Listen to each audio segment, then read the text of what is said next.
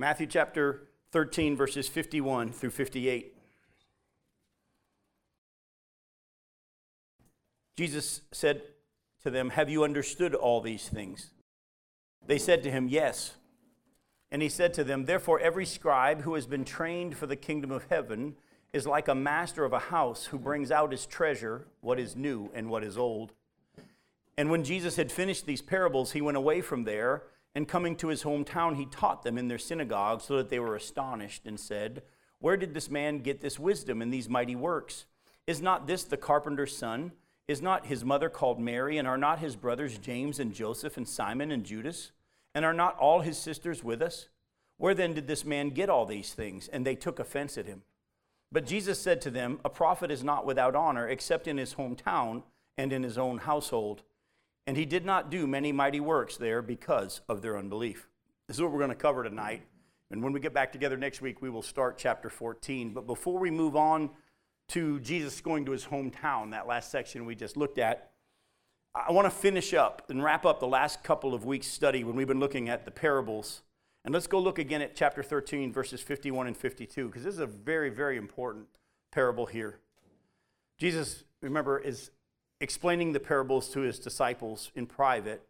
And he says, "Have you understood all these things?" And they said to him, "Yes." And he said to them, "Therefore every scribe who has been trained for the kingdom of heaven is like a master of a house who brings out of his treasure what is new and what is old." Now, did Jesus need to ask these disciples if they understood the parables? I mean, hopefully you understand the answer to that question. The answer is no. He knew whether or not they understood. He knew who was going to believe, who wasn't going to believe. He knew who was going to deny him, who was going to die for him. He knew everything about. There isn't anything he didn't know. So when he asks them, "Do you understand these things?" there's lots of reasons why. And one of them is not that Jesus didn't know. But one of the things I want to bring out as to why Jesus asked them, "Do you understand these things?" is because he's trying to get across to them something we need to understand. We are accountable to do something with what we know. When he says, "Do you understand these things?" and they said, "Yes," what does he say? Well, therefore, every scribe who has been trained for the kingdom of heaven is like a master of a house who brings out of his treasure what is new and what is old. In other words, what he's saying to them is, okay, if you understand these things, blessed you'll be if you do them. And that's what I want to talk to you about tonight. Take a look at John chapter 13. Go to John chapter 13. All through the scriptures, we see that the Bible says that we're not just to be hearers, but doers. We're going to get to that passage in just a second. But in John 13, verses 12 through 17, we're not going to break down what Jesus was doing here by washing their feet. It's way more than just service. But in verses 12 through 17, it says, "And when he had washed their feet and put on his outer garments and resumed his place, he said to them, 'Do you understand what I have done for you? Do you call me teacher and Lord, and you are right, for so I am. If I then, your Lord and your teacher, have washed your feet, you also ought to wash one another's feet. For I have given you an example that you also should do, just as I have done to you. Truly, truly, I say to you, a servant is not greater than his master, nor is a messenger greater than the one who sent him. If you know these things, blessed are you if you do them.'" Now, I'm just going to say something before I go into more scriptures that illustrate this point. One of the biggest problems I see in the church today as I travel the country and speak to different churches, I've already been to churches in New Jersey and Clearwater since the last time we were together. One of the biggest problems is we can all answer the right question if we were given a written test. But we're very, very weak on actually putting what we say we know into practice. And that's what we're going to look at. We need to understand it. That God says, "Do you understand this?" And if you say, "Yeah, I went to Bible study. I learned this." Well, are you applying it? Because if you're not applying it, you don't get the points, I guess is a good way to put it. And unfortunately, many of us think that we're going to get... Folks, if the church could get better through sermons, they'd be healthy. But it's not just going to church that's going to do it or sitting in a Bible study class. The question is, are you applying what it is that God has shown you? Go to Luke chapter 11.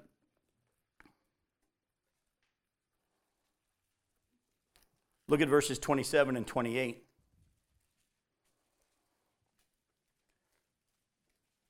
Luke 11, verse 27, as he said these things, a woman in the crowd raised her voice and said to him, "Blessed is the womb that bore you, and the breast at which you nursed."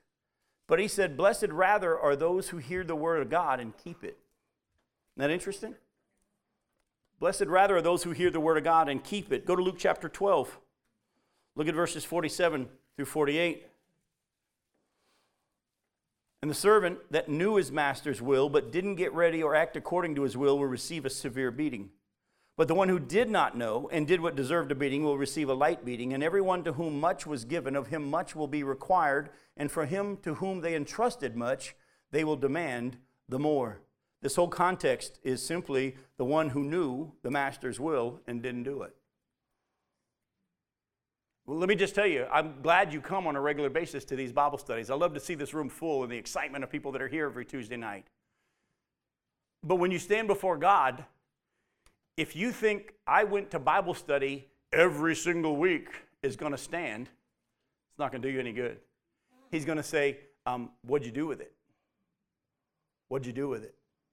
Go to James chapter 1. Look at verses 22 through 25.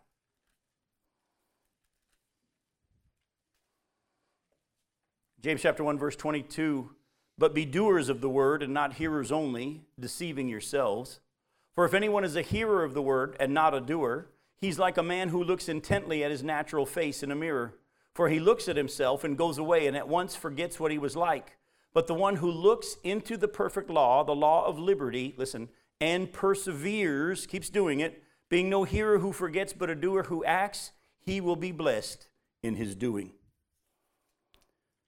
Now, as Jesus is showing them their accountability, now that they've had their eyes opened, he cautions them also at the same time not to reject the Old Testament teachings now that they're receiving New Testament truth.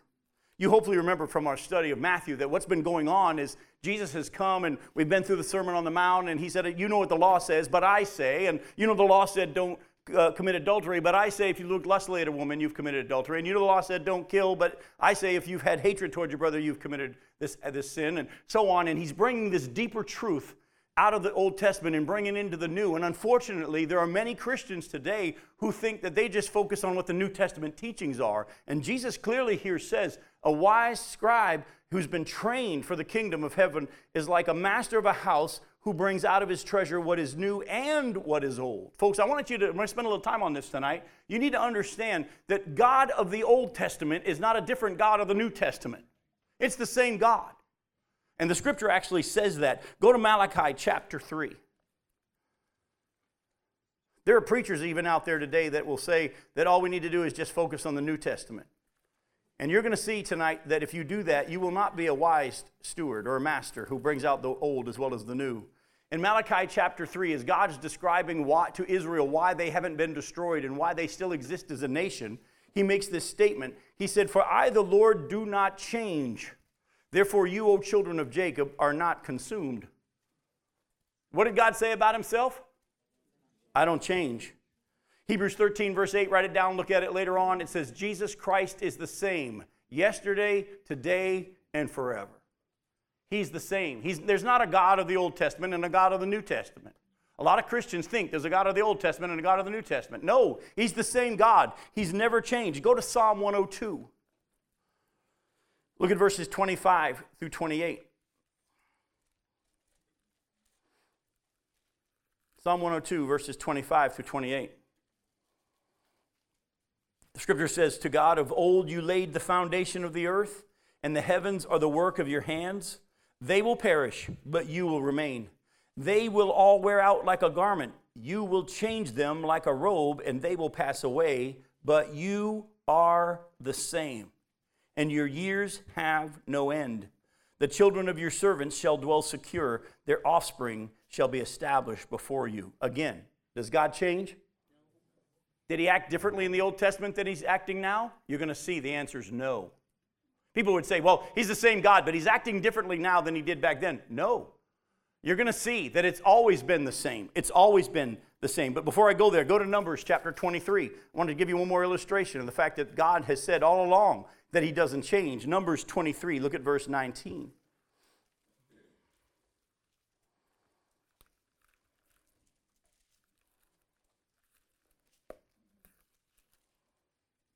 In Numbers 23, verse 19, the scripture says, God is not a man that he should lie, or a son of man that he should change his mind. He has said, and will he not do it? Or has he spoken, and will he not fulfill it? Now, I want you to hear clearly, the scripture does say in Hebrews chapter 1, verses 1 and 2, that in the past he spoke to the prophets, but now he's speaking through his son. But has the message changed? No, the message has not changed, folks. All along, salvation has been by faith in God's provision for man's sin. If you were to look through the book of Romans and get to chapter 4, you'll see how Paul lays out that Abraham was given righteousness because of his faith. Back in Genesis chapter 15, verse 6, Abraham believed God, and God credited it to him as righteousness. And then Paul lays out and said, by the way, when he was given righteousness, was it before he was circumcised or after he was circumcised? And Paul lays out that it was before he was circumcised. Chapter 15 is when he believed God, and God gave him righteousness. It's not till chapter 17 that he's circumcised, and God gave him righteousness before he acted on the acts of the law.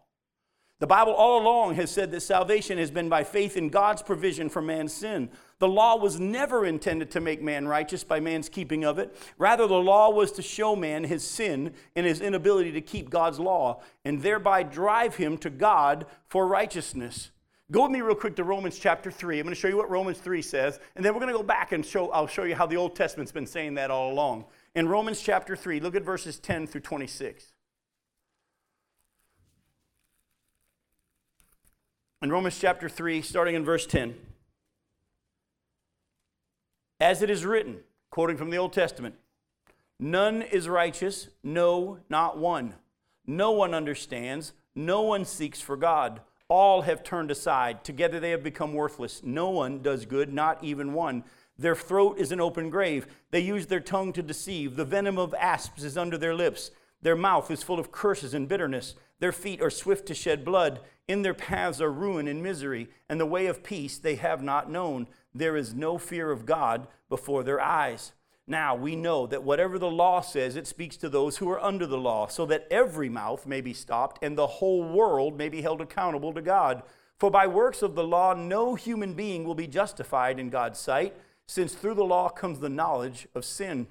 But now, the righteousness of God has been manifested apart from the law, although the law and the prophets bear witness to it. They both were pointing to it.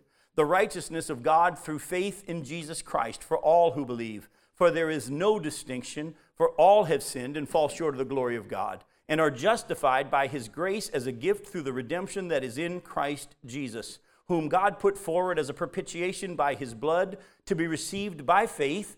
This was to show God's righteousness, because in his divine forbearance he had passed over former sins. It was to show his righteousness at the present time, so that he might be just and the justifier of the one who has faith in Jesus. Now look closely at what Paul says here, and I'm going to show it to you from the Old Testament. He said all along, whatever the law says, it speaks to those who are under the law, that every mouth may be stopped and the whole world be held accountable to God. But then later on, it said that the law and the prophets had testified to this righteousness that comes through faith in Jesus. Now people would say, wait a minute, they didn't know who Jesus was in the Old Testament. How could they believe in Jesus? So let me say a couple of things to you.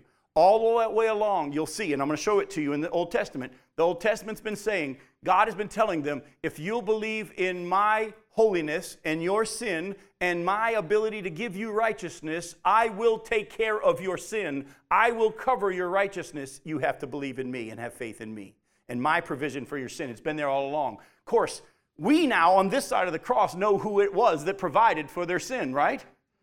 But go back to Romans chapter 2 and look at verse 12.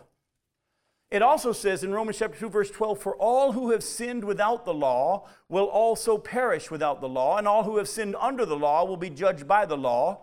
For it's not the hearers of the law who are righteous before God, but the doers of the law who will be justified. For when Gentiles who do not have the law do by nature what the law requires, they're a law to themselves, even though they don't have the law, they show that the work of the law is written on their hearts, while their conscience also bears witness, and their conflicting thoughts accuse or even excuse them.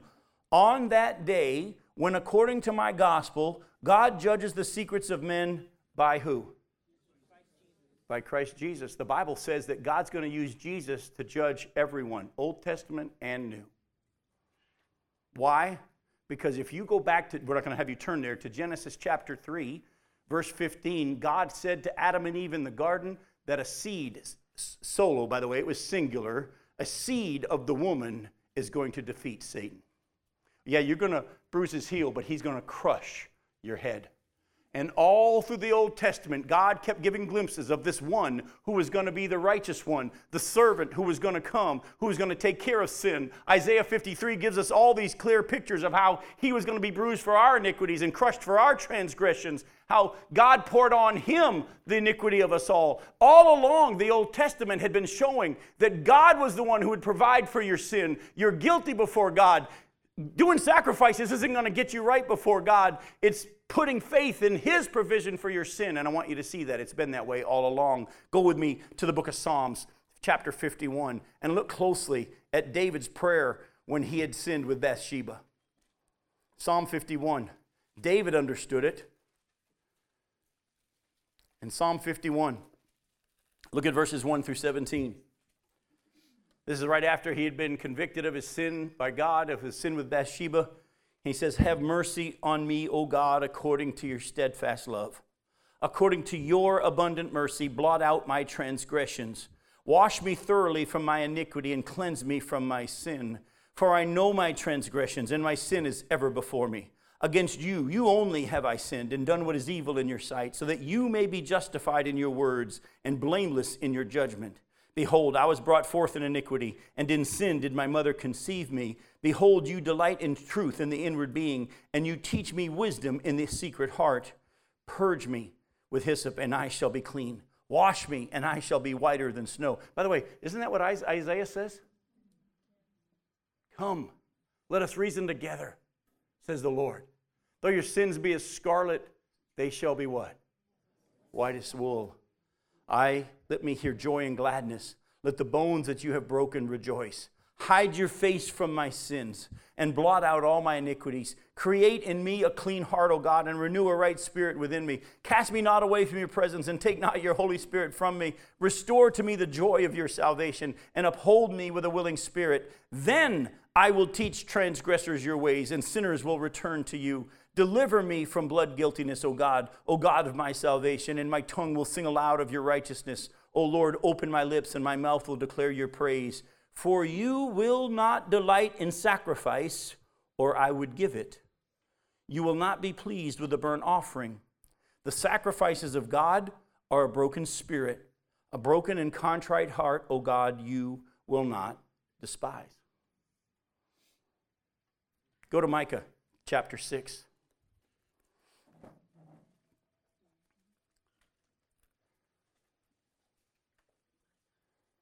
Micah chapter 6. Look at verses 6 through 8. Israel has been accused by God of being guilty before him because of their sins, and this is what they say. They say, "With what shall I come before the Lord and bow myself before God on high? Shall I come before him with burnt offerings, with calves a year old?" Well, maybe that's not enough. Maybe that's not enough. But will the Lord be pleased with thousands of rams? Maybe that's not enough. 10,000 rivers of oil? Maybe that's not enough. Maybe shall I give the firstborn for my transgression, the fruit of my body for the sin of my soul?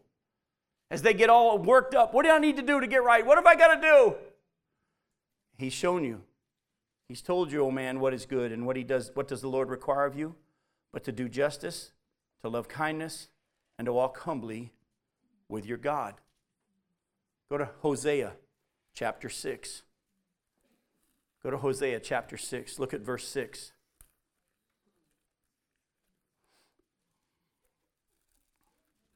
Hosea chapter 6. I know Hosea is a little hard for some of you to find, especially chapter 6. It's right between chapter 5 and chapter 7 of Hosea. So go to chapter 6 and look at verse 6. "For I desire steadfast love and not sacrifice, the knowledge of God rather than burnt offerings." Do you see it? No, in the Old Testament, God, he made them, they had to keep the law. No. The law was sent all along to show them they couldn't do it. And God kept saying, once you get to that point where you realize, I can't keep the law, you're ready to hear the good news. It's always been by faith in my provision for your sins. Turn to me, and I'll wash you clean, Ask me, and I'll make you right. This has all along been how it's been done. Go to Habakkuk. I know. Habakkuk. See, some of you have one of those new kind of Bibles that you just push buttons and they come up. Habakkuk. We're in chapter 2. Habakkuk chapter 2, and look at verse 4. Habakkuk chapter 2, verse 4. In the middle of this context, look at what he says. Behold, his soul is puffed up. It's not upright within him. But the righteous shall live by his what? It's been there all along, hasn't it, folks? Actually, God gave me one just now as we were doing this. It's not written in my notes, so I'm going to find it fast. Go with me to the book of Job. I'm pretty sure I know where it is. He's bringing it to my mind, so he'll help me find it. I think it's in chapter 33. Yes, it is. It's chapter 33, start in verse 22. Actually, we'll start in verse 14. Job chapter 33, verse 14. Elihu is speaking, and he says, For God does speak in one way and in two, though man does not perceive it. In a dream, in a vision of the night, when deep sleep falls on men while they slumber on their beds, then he opens the ears of men and terrifies them with warnings, that he may turn man aside from his deed and conceal pride from a man. He keeps back his soul from the pit, his life from perishing by the sword. Man is also rebuked with pain on his bed, and with continual strife in his bones, so that his life loathes bread and his appetite the choicest food. His flesh is so wasted away that it cannot be seen, and his bones that were not seen stick out. His soul draws near the pit, and his life to those who bring death. Now if there be for him an angel, a mediator, one of 1,000, to declare to man what is right for him, and he is merciful to him and says, Deliver him from going down into the pit. I have found a ransom. Let his flesh become fresh with youth. Let him return to the days of his youthful vigor. Then man prays to God, and he accepts him. He sees his face with a shout of joy, and he restores to man his righteousness. He sings before men and says, I sinned and perverted what was right, and it was not repaid to me. He has redeemed my soul from going down into the pit, and my life shall look upon the light. Behold, God does all these things twice, 3 times with a man, to bring back his soul from the pit, that he may be lighted with the light of life. Folks, that's the gospel. That there be a mediator, one of 1,000, to come and say, deliver him from going down to the pit. Keep him from going to hell. I paid the ransom. And man cries to God and says, I'm a sinner and I haven't done what was right. And God says, I'm going to give you righteousness because of this one. Folks, is there an Old Testament God and a New Testament God? No. You want to be a wise steward, a wise master? Have you heard these things? Please understand, the whole book is the Word of God. Don't just get stuck in the New Testament like many Christians are. You'll miss out on so much. Jesus himself in Luke chapter 24, after he rose from the dead on that first day of the week that he rose from the dead, that evening he was on his way to Emmaus with those 2 men, and he opened their eyes, and he then goes and meets with everybody in the upper room, and he says to them, everything written about me in the law and the prophets and the Psalms must be fulfilled. Did you catch what Jesus said? Keep reading the Old Testament, the law, the first 5 books of the Bible, the prophets and the Psalms. Because everything written in there must still be fulfilled. Though there was a lot fulfilled in his first coming, there's 3 times as much prophecy about his second coming. This is why Jesus tells them the wise scribe is the one who brings out both the old and the new. They work together. They bring more insight and understanding. There's no conflict between the Old Testament and the New. By the way, this is also why the New Testament is full of Old Testament quotes to explain how it all fits together. Have you all noticed that? Did you catch what was going on in Romans 3 when we were reading? Did you notice it was kind of written a little bit different and the headings was a little bit different? That's because it was all quotes from the Old Testament. The book of Hebrews is mostly quotes from the Old Testament. All through the Bible, the New Testament writers were just showing this is what it meant. This is what it's pointing to. And so, folks, please understand, if you say, I understand, I went to Bible study, I learned, great. Are you applying it? And at the same time, the whole book. Read the whole book. Don't just live in the new. All right, now let's go into chapter 13, verses 53 through 58. And I think we have time. In chapter 13, verse 53, and when Jesus had finished these parables, we're back in Matthew, He went away from there, and coming to his hometown, he taught them in their synagogue, so that they were astonished and said, "Where did this man get this wisdom and these mighty works? Is not this the carpenter's son? Is not his mother called Mary? And are not his brothers James and Joseph and Simon and Judas? And are not all his sisters with us? Where then did this man get all these things?" And they took offense at him. But Jesus said to them, "A prophet is not without honor except in his hometown and in his own household." And he did not do many mighty works there because of their unbelief. As Jesus goes to his hometown and begins to teach in the synagogue there in Nazareth, the people who knew him but didn't really know him were amazed at his wisdom and the amazing miracles that he was doing, but they rejected him because he hadn't been to school to be trained as a rabbi. Where did he get this wisdom? I mean, he's just a carpenter. But they didn't realize that he had come from God, and they didn't recognize that the Father God was empowering him. Real quick, I want you to see that his own family didn't understand, and his own disciples didn't understand. Go to John chapter 7. What they didn't understand is that he had come from God, and that God the Father was empowering him. In John 7, look at verses 1 through 5. It says, "After this, Jesus went about in Galilee. He wouldn't go about in Judea because the Jews were seeking to kill him. Now the Jews' feast of booths," that's the tabernacles, "was at hand. So his brothers said to him, 'Leave here and go to Judea, that your disciples also may see the works you're doing. For no one works in secret if he seeks to be known openly. If you do these things, show yourself to the world.' For not even his own brothers believed in him." So his own brothers, Mary even struggled a little bit. She pondered these things in her heart. We saw earlier in our study when she went with the brothers to go get him out of the house, they thought he was out of his mind.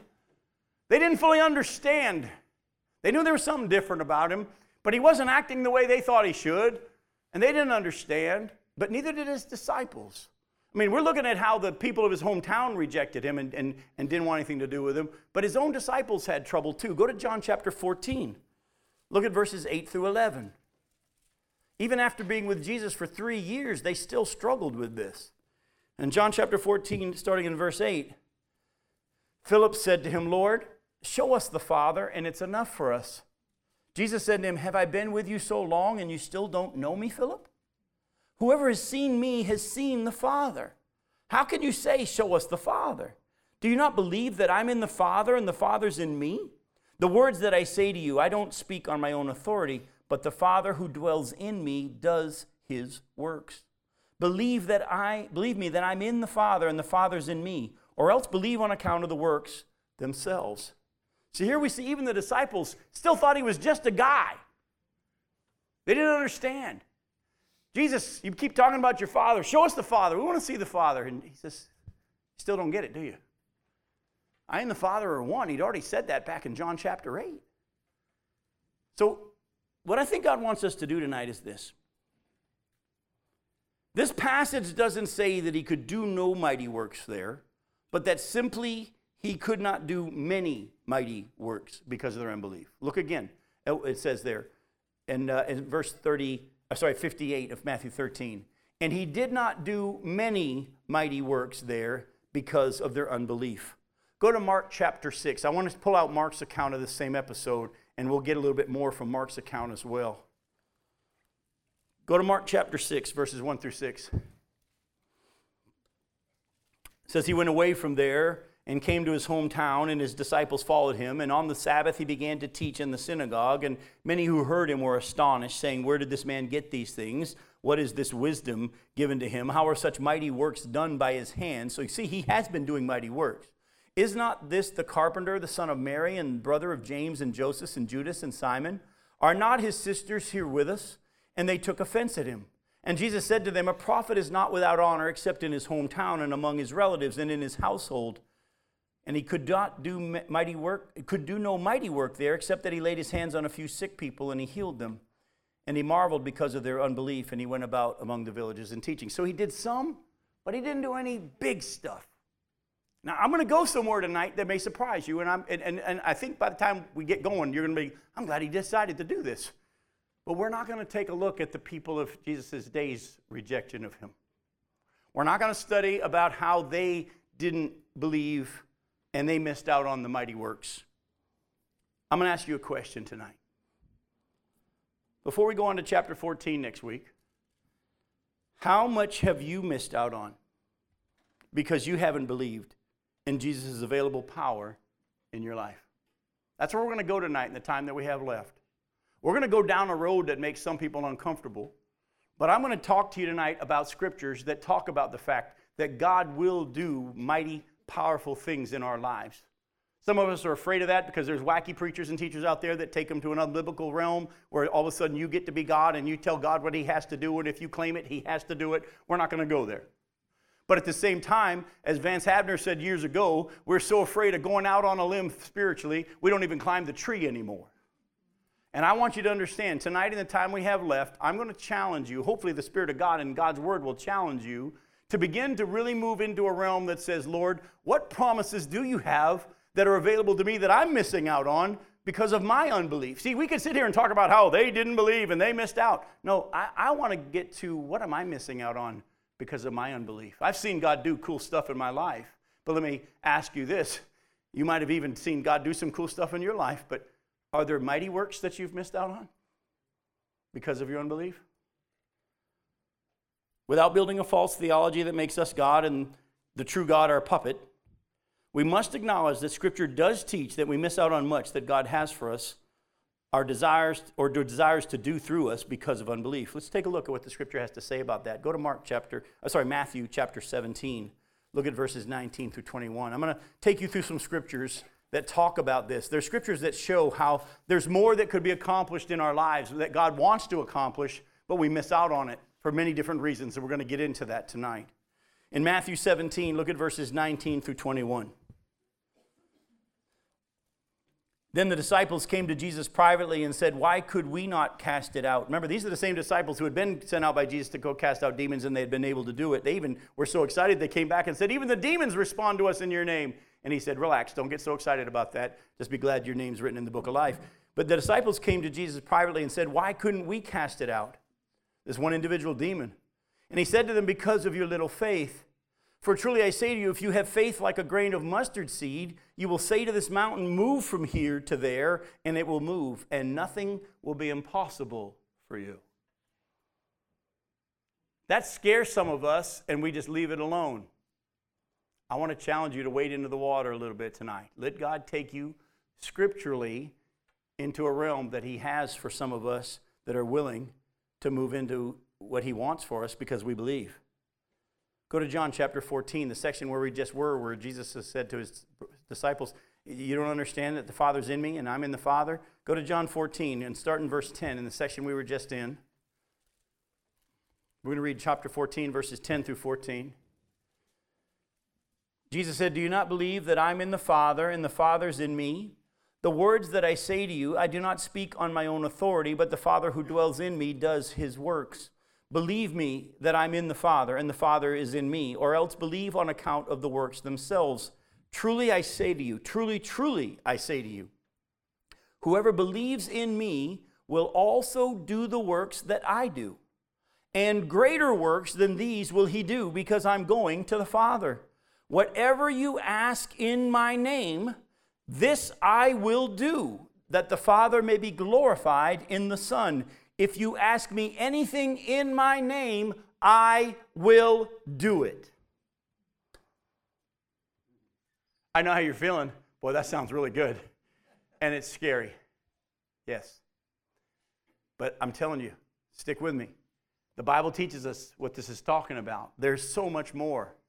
I can honestly tell you, my wife would be able to tell you, our kids would be able to tell you, God has been teaching us this as we have learned to believe. Now again, please hear me. We're not going to turn into a name it and claim it theology, or if I believe it strongly enough, God has to do it. You're going to see, you'll notice there are some caveats in these promises.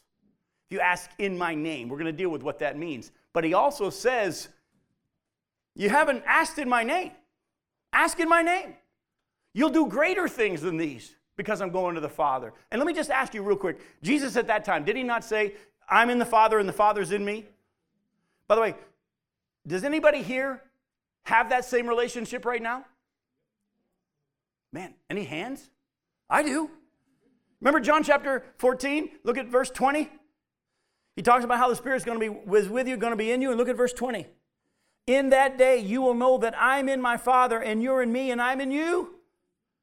When we get indwelt by God, when we become sealed by the Spirit of God, we're baptized in the Spirit. When God comes to indwell us, the same relationship that Jesus had when he was in the world, we have now. We're in Jesus, who's in the Father, and Jesus is in us, and the Father's in us. Folks, as Jesus walked around in this world, and he knew what the Father was saying, he knew what the Father was doing, he knew when the Father said to heal and when the Father said not to heal. He knew when the Father said to do something and when not to do something. But whenever the Father spoke, he believed that the Father had spoken, and he spoke it, and it happened. And that is available, I believe, according to the Scriptures, for Christians still today.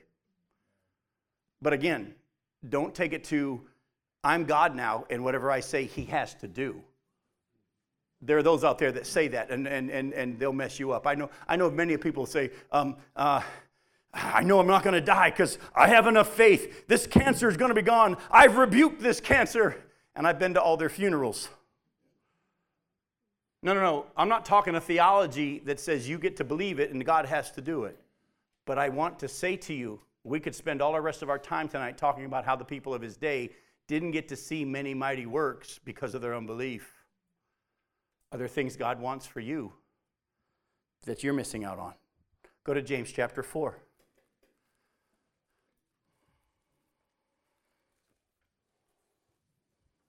Look at verses 1 through 3.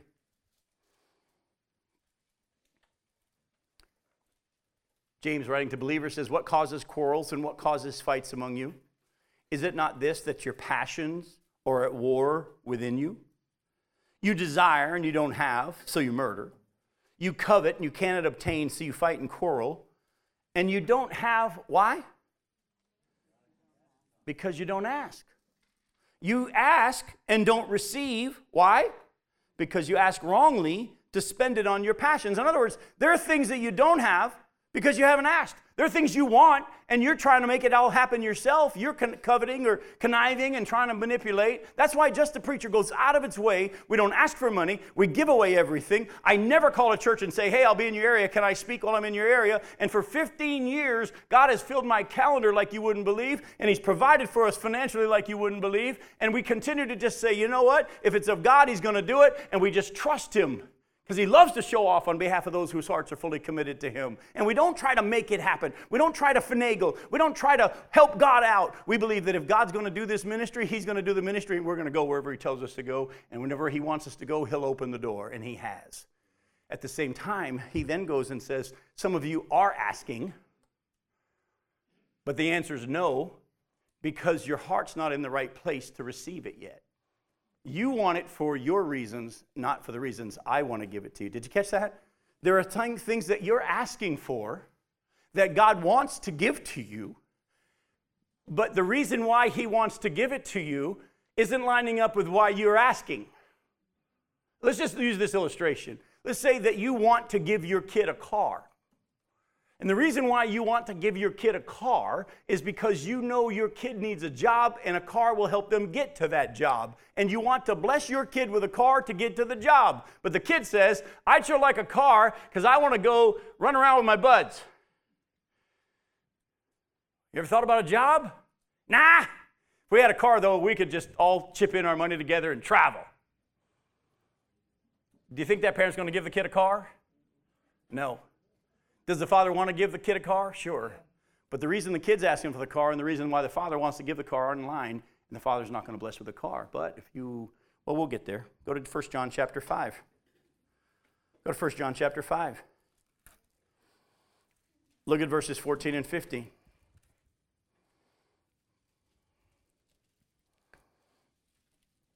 He's just said in verse 13, one of the most awesome Bible verses in the Bible, I write these things to you who believe in the name of the Son of God, that you may know that you have eternal life. And this is the confidence, verse 14, that we have toward him, that if we ask anything according to his will, he hears us.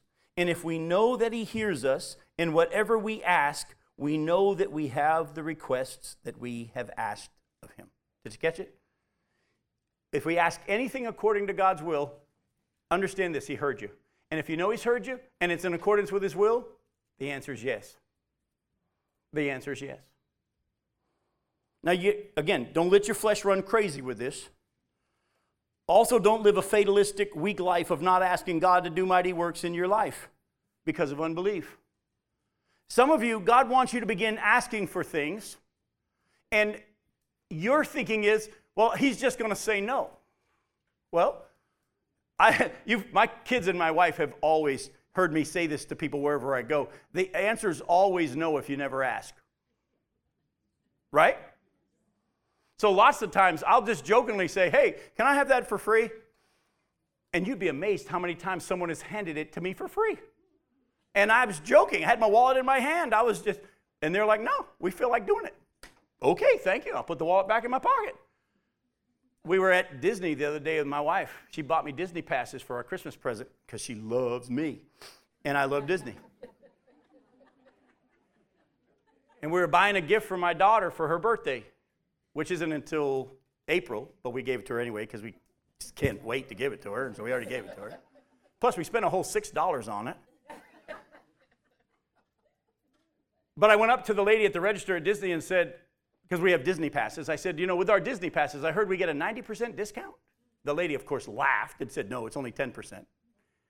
But she goes, that was pretty nice of you to try. I'm like, you never know. Folks, don't be afraid to ask, but let God be God. He wants you first to just begin to understand that his heart is for you. Ask. Ask. Some of you are missing out on things because you've never even thought to ask. Oh, but don't be in a hurry because, I asked and he said no. Hey, listen, if he says no, the answer is no because it's the best and you have to trust him. But don't because he says no, quit asking. Look at what the scripture says of the prerequisites and requirements for prayers that accomplish much.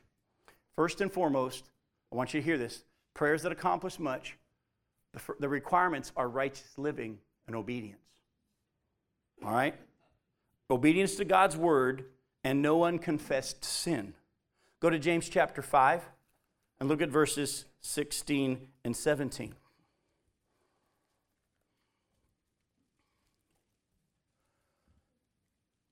He says, therefore confess your sins to one another and pray for one another that you may be healed.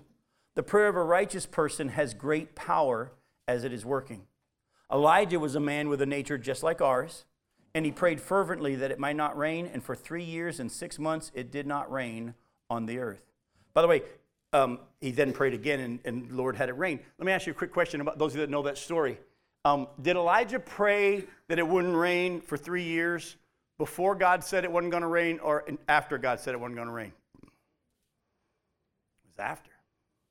God had already told him, and that's why he said, thus says the Lord, there won't be any rain on this land except at my word. He had already heard from God what God wanted. He prayed that prayer, and God heard him, and the prayer was answered.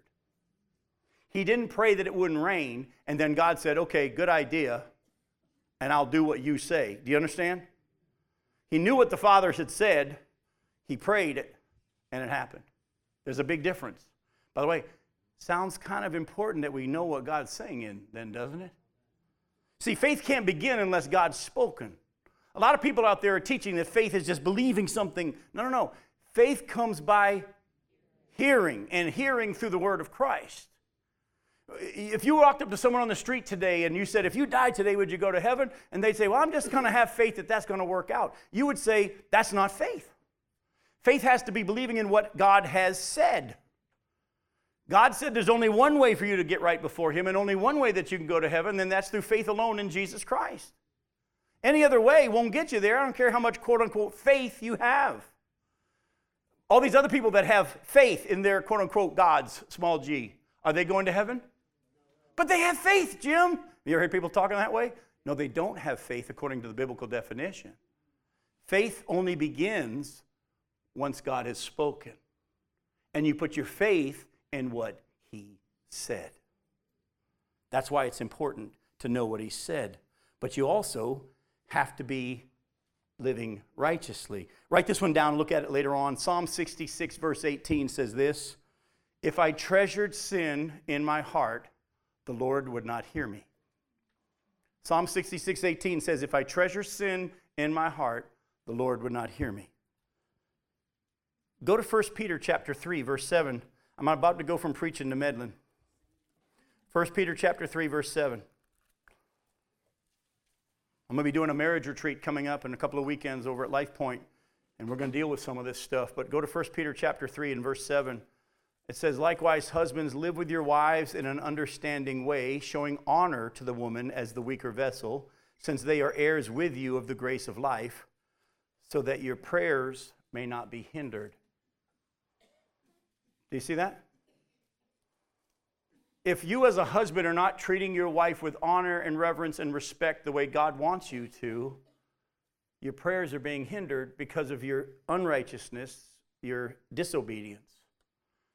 Actually, that's if you go back to the book of Malachi, you'll see in chapter 2 where God says to the nation of Israel, you cover the Lord's altar with your tears and you wonder why he's not answering. It's because you've broken faith with the wife of your youth.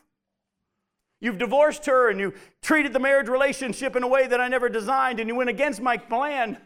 Oh, remember, he's a God that if we come to him and say, I've sinned and I've done what was not right, would you please wash me? He will. But don't just think it's no big deal. I'll just kind of just do better from now on. No, some of you need to understand that if there's unconfessed sin, you need to confess it and get it washed. It affects our prayers. John chapter 15, look at verse 7.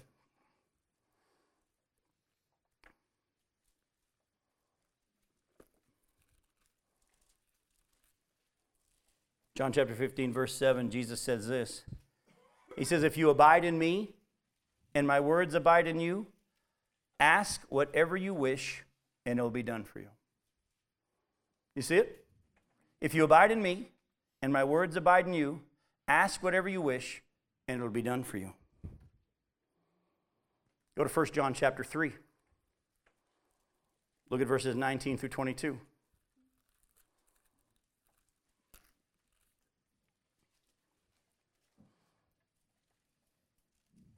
In 1 John chapter 3, verse 19, by this we shall know that we're of the truth and reassure our heart before him. For whenever our heart condemns us, God is greater than our heart, and he knows everything. Beloved, if our hearts don't condemn us, we have confidence before God, and whatever we ask, we receive from him because we keep his commandments and do what pleases him. Look closely at that. We'll know we're of the truth and reassure our hearts before him, because whenever our hearts condemn us, God's greater than our heart, and he knows everything. So in other words, if we do feel convicted, God knows, and if we ask, he'll wash us clean. If you are in a place where your heart's not condemning you, you're confessed up, if you will, ask whatever you wish. Now, how are we to ask, though? First, we have to be living righteous. That's a caveat. But there's also a second part. We have to ask for what is in accordance with his will. And as we already saw, they're together in his name. Remember, we saw earlier, whoever believed in Jesus' name, he gave the right to become the children of God. You see, there are a lot of people that say they believe in Jesus. They're not saved. Just saying I believe in Jesus doesn't mean you're saved. You just have to believe in the name of the only Son of God. Who is the name? What does it mean by the name of the Son of God? Well, it is the fact that he is God himself. He's the only God. He's part of the Trinity. He took on flesh. He lived without sin. He rose from the dead. And if you believe in that Jesus, that's his name, you'll be saved. You understand? If you just believe in the Jesus you've created, that's not believing in his name. If you ask God for whatever you want, for what you want, that's not asking in his name. He is a loving God. He's a God who wants to bless. He wants to give. He is a God who does still heal, but sometimes when he says no, it's best. And when his children really understand this and ask continually with a heart that says, you're God and I'm not, you're daddy, I'm the kid, but you've taught me to ask, and I'm going to ask because I believe you're good, and if this is for me, you'll give it, and if it's in your will, I want it. Those are the kind of prayers that God responds to. And even when he says no, he does it in a way that lets you know what, he said no, but it's going to be okay. Because my Father proves that he loves me. You're in 1 John chapter 3. Go to 1 John chapter 5, 1 John 5, look at verses 14 and 15. We just saw it, but I want to see it again. This is the confidence that we have toward him, that if we ask anything according to his will, he hears us. And if we know that he hears us in whatever we ask, we know that we have the requests that we have asked of him. Remember James chapter 4, verse 3? He says you don't have because you don't ask. And then you don't receive. Why? Because you ask wrongly, because you want to spend it for what you want. Ask for what he wants, but don't be afraid to say, I'd like this too. By the way, Jesus did not pray in the garden, Father, whatever you want. I hear too many Christians saying, I just want whatever God wants. I just want the will of God. Jesus' prayer was, Father, here's what I want. If there's any way you can remove this cup from me, please do it. Nevertheless, not my will, but yours be done. Let me ask you a quick question. Did he stop praying right there? What did he keep praying? The same thing 3 times. Father, and the Bible says he asked again the same thing. If there's any way you can remove this cup, I'm for it. Nevertheless, I lay my will down, not my will be done, but yours. He did it 3 times. We see Paul doing the same thing in 2 Corinthians chapter 12. You can look at it later on. 2 Corinthians chapter 12, verses 7 through 10. Paul had this thorn in his flesh, and we don't know what it was, and it doesn't matter. But he had this thorn in his flesh, and he begged God 3 times. And by the way, do you think Paul knew how to hear God and how to pray? Paul was the guy who would say, hey, God's just told me if no one leaves the ship, everybody that's on the ship will survive. God, an angel of the Lord just came and spoke to me and told me that I'm going to preach in Rome. And then later on, or after that shipwreck, they get to the island. He's helping gather sticks. And as he's gathering sticks for the fire, there was a viper in there, and it fastened on his hand. But it's one thing to be bitten by a snake. It's another one to have it fasten on your hand. That means he's draining his juice, all right? But the Bible says that all Paul did was just shake it off into the fire. And he went right back about his business. Now, most of us would go, I thought I was going to Rome. I guess I'm not going to Rome. Paul said, you know what? That could probably kill a guy.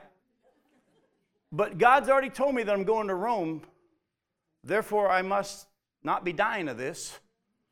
And he shook the serpent off into the fire. Boy, we need to do that. The Bible says, resist the devil. Resist the devil. Submit ourselves first, therefore, to God.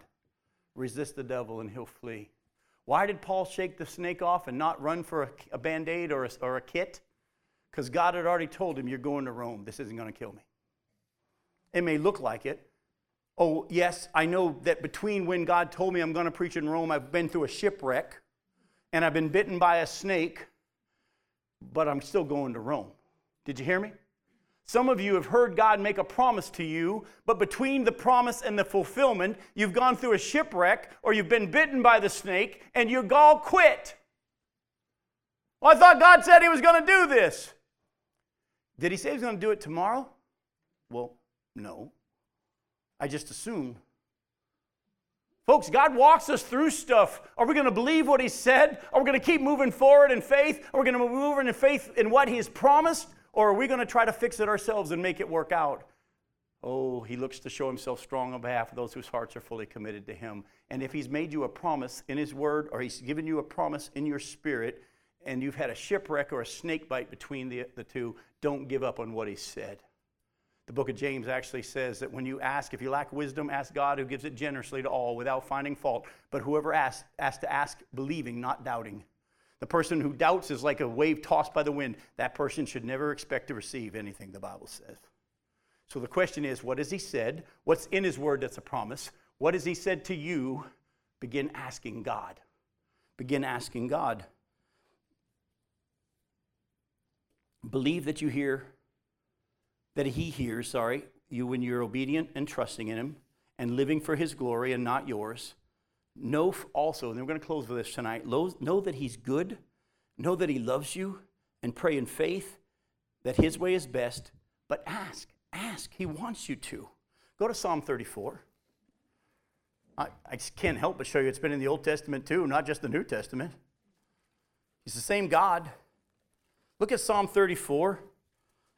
Look at verses 8 through 18.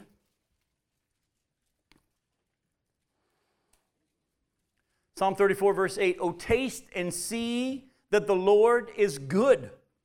Blessed is the man who takes refuge in him. Oh, fear the Lord, you his saints, for those who fear him what? Have no what? Well, wait a minute. Is that a promise? It's in his word. Those who fear him have no lack. But hang on for a second. Paul himself even said, I know what it is to have plenty, and I know what it is to be in need. And I've learned the secret of all things. It's Christ who gives me strength. I can do all things through Christ who gives me strength. The secret of being content is knowing that even though it appears that you have lack, you don't. Because God loves to show off. And so even though it looks like the cupboard's empty, it isn't. I don't know about you, Jim. I'm looking at an empty cupboard. Let me tell you a story real quick. Years ago, when my wife and I were first married, our combined income, our first year of marriage, was less than $6,000. This is in 1990. Coming up on 30 years. One Wednesday night, it was Wednesday night prayer service at our church as associate pastor of a big church in New Orleans, and the gymnasium was also the kitchen. And so on Wednesday nights, the youth would have the gym, and so they didn't have a Wednesday night supper. And so on Wednesday nights, she and I would eat in our trailer in the seminary trailer park, and then we'd drive across town to Kenner, to where the church was, and we'd go to prayer meeting. And that night, as we sat down in our little trailer, we literally had $4 in our checking account, just enough gas to get to church and back. And all we had in our trailer was one can of Spam and a box of macaroni and cheese, and there was nothing else. I mean, no milk, nothing. Freezer was empty. Cupboards were absolutely empty. And we took that can of Spam, cut it up into little chunks, mixed it up with the macaroni and cheese. By the way, macaroni and cheese without milk, not great. But you mix it with water, you can make it work. And we mixed it with the Spam and the water and the macaroni and cheese, and that was our dinner. And we sat down and we prayed, and we said, Lord, this is all we have. We need you to provide. We had no idea how we were going to pay a bill. We didn't know where any money was coming from. We're seminary students, and we finished that meal. We drove to church. Prayer meeting gets over, and a man named Richard Bird came up to me. He was a Sunday school teacher. He had a big Sunday school class, and Richard said, Jim, did you bring your truck with you tonight? I'm like, yeah, it's the only car I got. He goes, well, come over to my house. Our Sunday school class bought you a present, and you need your truck. I'm thinking, what kind of a big present is this? I need my truck. So Becky and I drive over to his house. He opens his front door, and literally his living room was right there. Wall to wall on his whole living room floor were grocery bags, brown bags of groceries. As far as you could see, the floor was covered.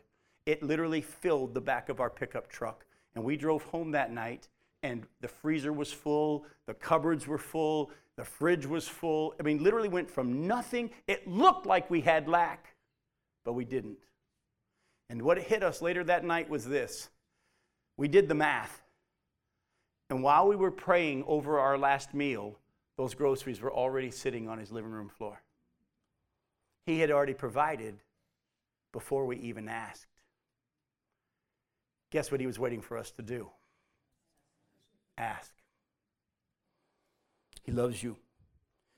Taste and see that the Lord is good. Blessed is the man who takes refuge in him. Fear the Lord, you his saints, for those who fear him have no lack. The young lions are going to suffer want and hunger, but those who seek the Lord lack no good thing. Come, O children, listen to me. I'm going to teach you the fear of the Lord. What man is there who desires life and loves many good days, that he may see good? Keep your tongue from evil and your lips from speaking deceit. Turn away from evil and do good. Seek peace and pursue it. The eyes of the Lord are toward the righteous, and his ears are toward their cry. The face of the Lord is against those who do evil, to cut off the memory of them from the earth. When the righteous cry for help, the Lord hears, and he delivers them what? Out of all their troubles. The Lord is near the brokenhearted and saves the crushed in spirit. Folks, he loves you. He's good. In Luke chapter 11, he says, ask and you will what? Receive. Seek and you will find. Knock and the door will be opened. How much have you and I missed out on? How much have you and I missed out on because of our unbelief? I love you. We'll see you next week. Thanks for coming.